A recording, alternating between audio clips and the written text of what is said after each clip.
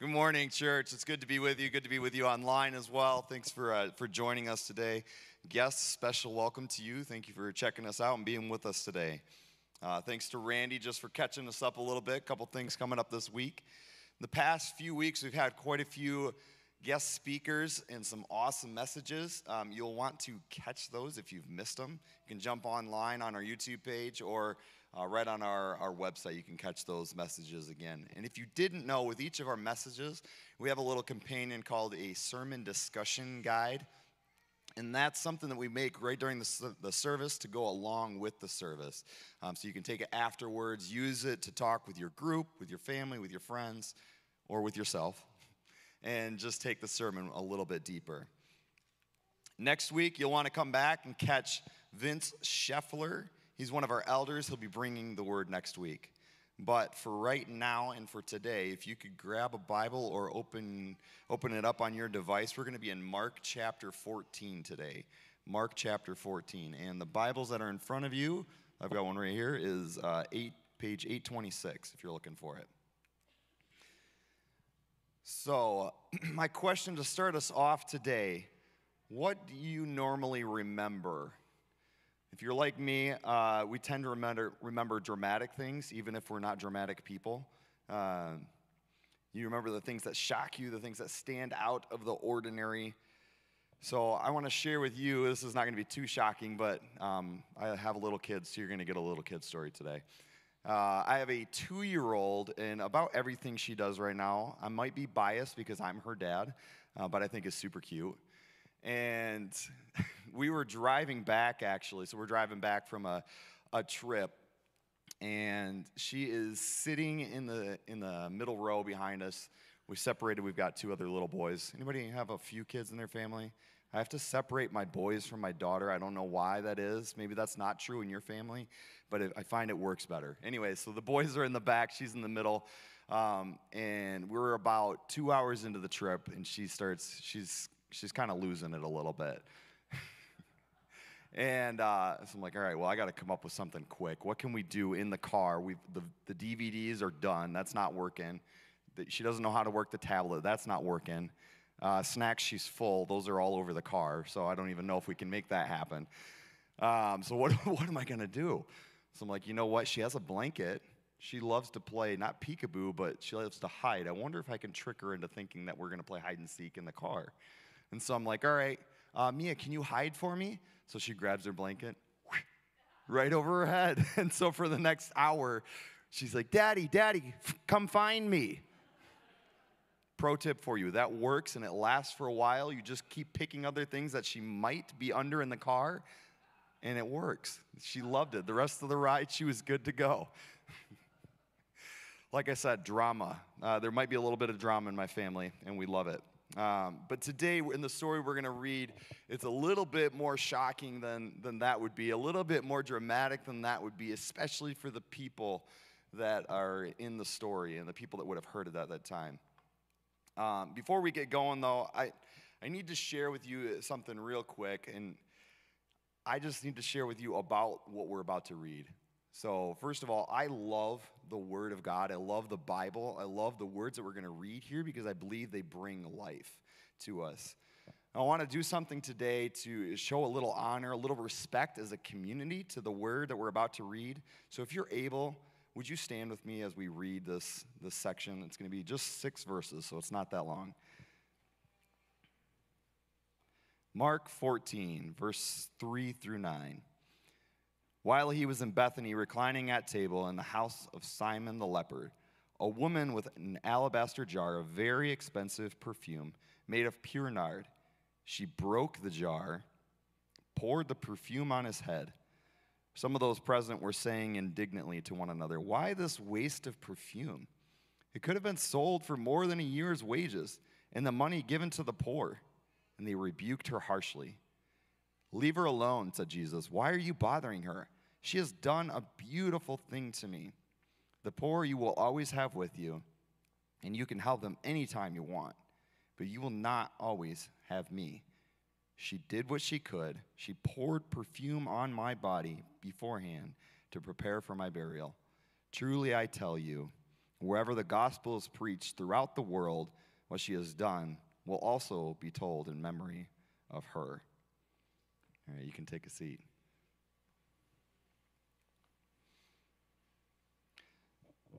There's a few things here that I think we need to talk about before we can kind of get into what we're going to talk about with this story today. I'm going to keep coming back to different parts, so you're going to want to keep that open. But a few things just to note. So that the oil in the story, the perfume, that would have, they said it in the story, but it would have been worth more than 300 days' labor. So just imagine that for a second. The oil is worth, let's say the average in the United States is what, $40,000, something like that, $30,000, $40,000 a year. That's how much the perfume would have cost. So imagine that for a minute. That it's not just this cheap oil. They were in the home of Simon the leper, it says. First of all, if you ever get a nickname, let's try to avoid that one, right? Can I just get that out? How did he get that? Like, come on, poor guy. It's just his name is associated with an illness. A leper would have been apart, away from the group of people, the society. So we can assume in this case that Simon is no longer a leper, since they're having a dinner at his house. That would have been not okay at that time.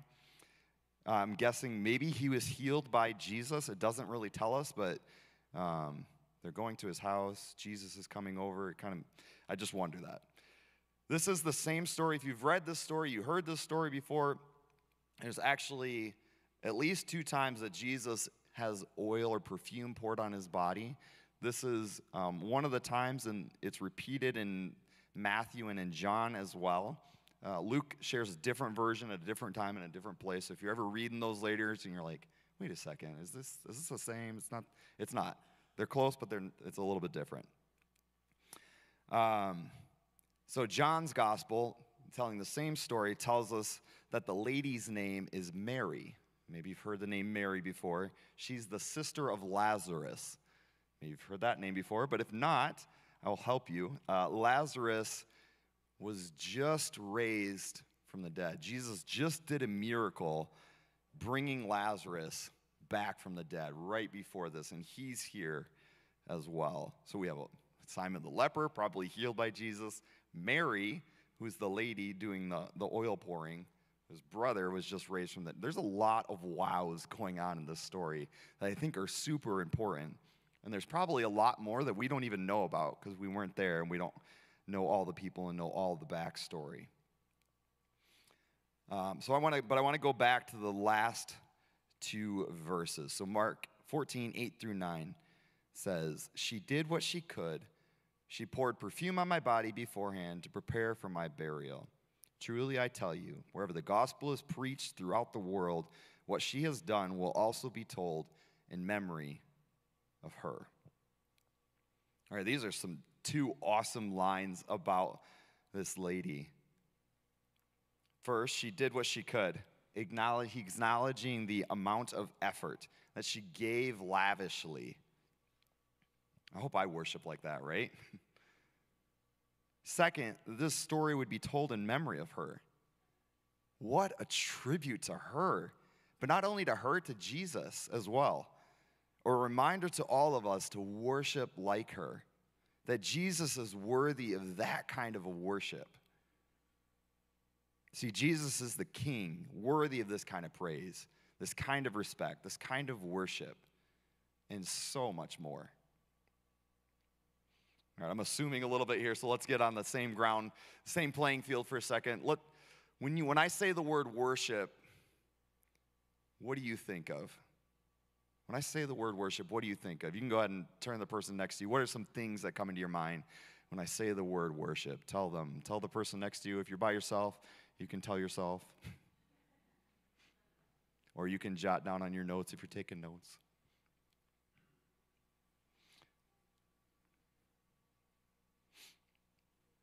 All right, maybe some of you said music. Maybe you said something else. Maybe you said something different, but I think that's probably the first thing that comes to mind right now when we think of worship is music. So I don't know when worship became a genre of music, but I know it was recent. like in the past 50 years recent.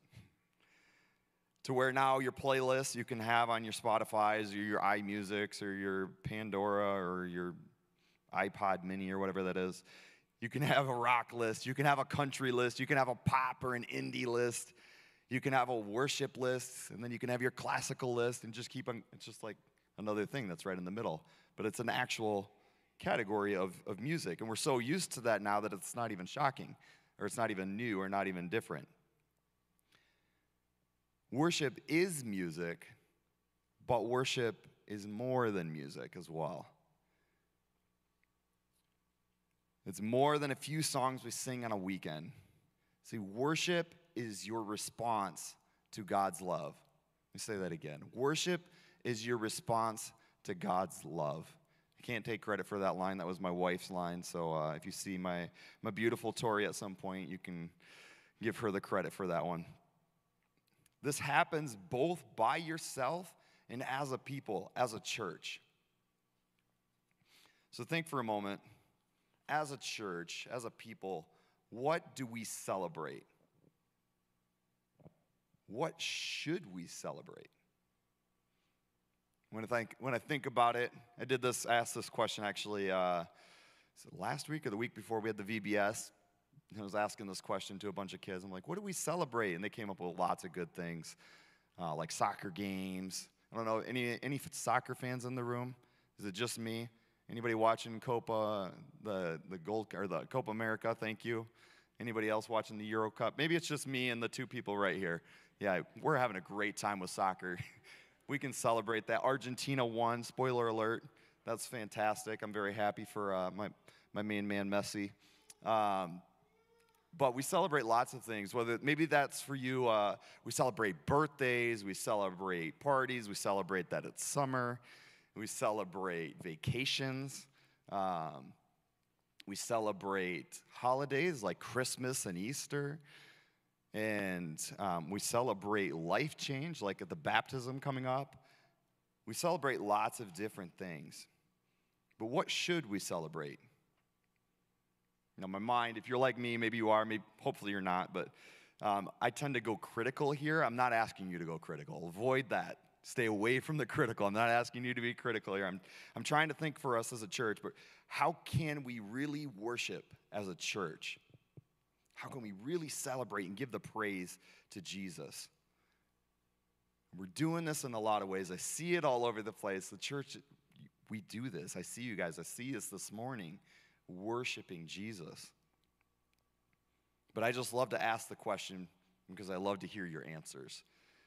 So please share your answers. If you think of some later, let me know them. Or better yet, if you have a cool idea of how the church can be worshiping God, kick it off and invite some people to come and worship with you. Now let's talk about your worship for a minute. There are many different forms of hand raising at church. Anybody seen different forms of hand raising? Maybe you've watched a video by Tim Hawkins who shares a whole bunch of different ways of hand raising. So I'm going to share just some of these for you. I'm not as good as Tim, so you can watch him later, okay? Some people start with just their hands low. They're down here. You can't really see them. That's okay. That's fine. You can start there. Some people do the middle. They're out here, out to the side. Some people are way up high, all the way extended. Some people do the touchdown. Some people do the one hand. They just got one hand. They do the waving. Yeah, you might see that. Some people do two hands. Some people are clapping. We get that as well. But have you ever thought this? Why in the world are we raising our hands? Can't they just, have you ever thought this thought? Can't they just keep their hands to themselves? I mean, why are we pushing our worship on other people, right? Some of you are like, yeah, preach, pastor. I'd have a million questions for this lady. Why did you choose to give? What did God do in your life to make you give? What spurred you on to that? Why did you give that much? Why that ointment? See, this lady, Mary, she gave without trying to explain the whys. She wasn't concerned about what other people were thinking of her or if they were okay with her worship. She didn't care if they were comfortable or uncomfortable by her level of worship. And now we get to the real whys. Why did she do that? Because of who God is, because of what God has done. Maybe she knew that God has given her more than anyone could know. He's been with her in her low moments, in the times of loss when she feels alone, knowing her darkest times and yet loving her all the same. He's carried her, and she can't help but expressing her love, her worship. So my challenge to you today, when you see a hand raising, stop worrying about how others worship and just worship.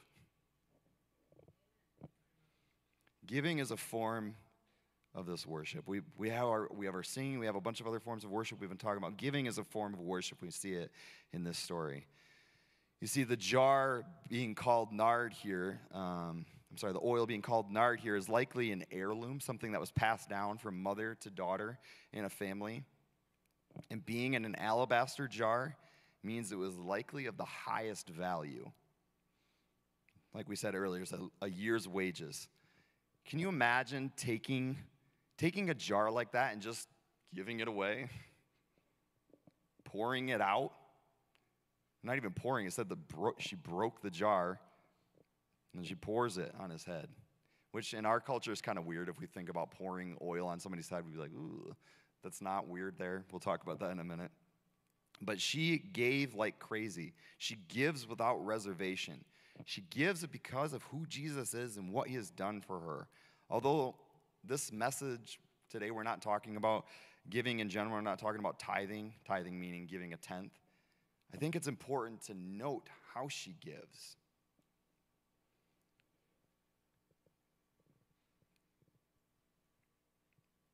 And don't worry if somebody's feeling a little uncomfortable right now as I talk about giving. Or maybe you are, or maybe you've heard it online. We've got to push against it because we read it right in the text here. Why are you bothering her? We want to stay away from things that are distracting to us from it. Why are you bothering her? They're actually focused on the money. If somebody's feeling uncomfortable, I want you to check yourself for a moment. Is it that you're focused about the money? Is it a greed thing? Like the others in the story? You see, she knows that giving is a way to remember that everything we have is really God's. And it is actually a way for you to hold on to a little less stuff, a little less things. That giving is actually a form of worshiping God. Is it possible that today you're holding on so tightly to money, or you can put something else in that place, that you're missing your chance to worship, like the people in this story? I wonder some of their questions, I think, would have been something like this. Couldn't she have just anointed him with just a little bit and been fine? See, the custom in that time was as somebody comes into your house, you put one drop of oil on their head. That's just the custom. That was what they did. But just a drop. I mean, even as a king, does he really need the oil to be poured all over him? Couldn't this have been used for something else? Couldn't you have cared for a lot of people with that? It makes me wonder why she gave it all. What brought her to be so easily willing to give away her family heirloom? And clearly she chose to worship God. Now, we all worship something. We all worship something, whether it's you, your money, vacations. We all worship something. Why not the maker of all things? The one who knit her together in her mother's womb, the Jesus she loves. Have you ever met somebody who's a little over the top? The kind of person who keeps a joke going when everybody else would have been done an hour ago? or a few years ago. Someone who might be a little extra. If you can't think of somebody who might be a little extra in your life, you might be that person. Just letting you know that. I might be a little extra. I'm going to admit that to myself right now at times. Anybody a fan of jokes in this room? Anybody like reading jokes? They go to the comic. I don't even know. Do they have newspapers anymore? They used to have comics in those. Anyways, they still have those. I think they're just on YouTube now. So one of my favorite persons that tells jokes his name is Jack Handy. He tells deep thoughts. These are deep thoughts by little kids. And I would say that it's because I have little kids that I like them, but I actually started liking these when I was a junior high youth leader. So I didn't have little kids at that time. I was like 18 years old. And I went on a youth trip, and we were out, and on these youth trips, we did a lot of crazy things, but mostly just trying to point students to Jesus. And on the trip, we would get ready at nighttime for bed, and everybody be in their tents, and we'd lay down our 2D tent. For those of you who didn't catch that, that's a tarp. Because we liked to lay out and look at the stars. We liked watching the stars at nighttime, and we already knew we weren't going to sleep, so you might as well enjoy the stars. It'd get a little bit dicey when it starts raining. You'd have to like roll the tarp over and try and stay nice and dry. But anyways, one night we're laying out there, my first youth trip as a leader, and one of the youth leaders starts sharing these deep thoughts with us. We're all laying there, and we're laughing. And it wasn't until he shared this one that he hooked me on them. All right, let me see if I got to read it because every time I say it a little bit off, so I'll see if I can get it right here. All right, here we go. Oops. Hang on, wait for it. All right, if you saw two guys, one named Flippy and the other named Hambone, which would you think likes dolphins more? I'd say Flippy, wouldn't you? You'd be wrong. It's Hambone. I think that's hilarious. Deep thoughts from kids. Okay, maybe it's just me. I told you I'm a little extra. And I say I'm a little extra because that's not the first time I've shared that joke and had that response. And yet I continue sharing it. So much so that if you come up to my 4-year-old or my 6-year-old right now, they could share that joke with you. It may not be perfect, but they'll share it, and they love it. I don't know if they love it just because they think Daddy's hilarious when he's laughing, but they do. And maybe you've been told that you're a little extra and that you need to cool it off or tone it down a little bit. But I think if we're going to be a little extra, I think it's okay to be a little extra for Jesus, right?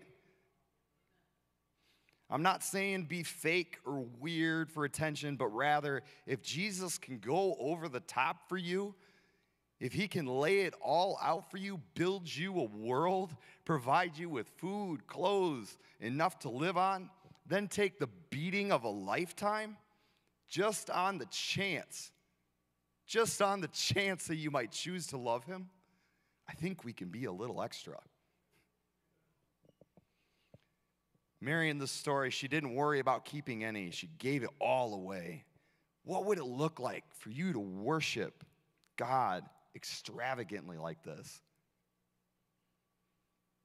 Not for me, not for you, but because of him. I want you to pause a moment because I think this is super important to think for a moment. Maybe you are a note taker, maybe you're not a note taker at all. But if you are a note taker, jot down your thoughts in here of how awesome is this God that you worship? What has he done for you? If you're not a note taker, you can take out your phone right now. You can type in the text box a thought of how awesome this God is and what has he done for you. And if you don't know who to send it to, you can send it to me because I love hearing these encouragements, hearing about how awesome our God is because all of you have been touched by God in different ways, and I love hearing those stories.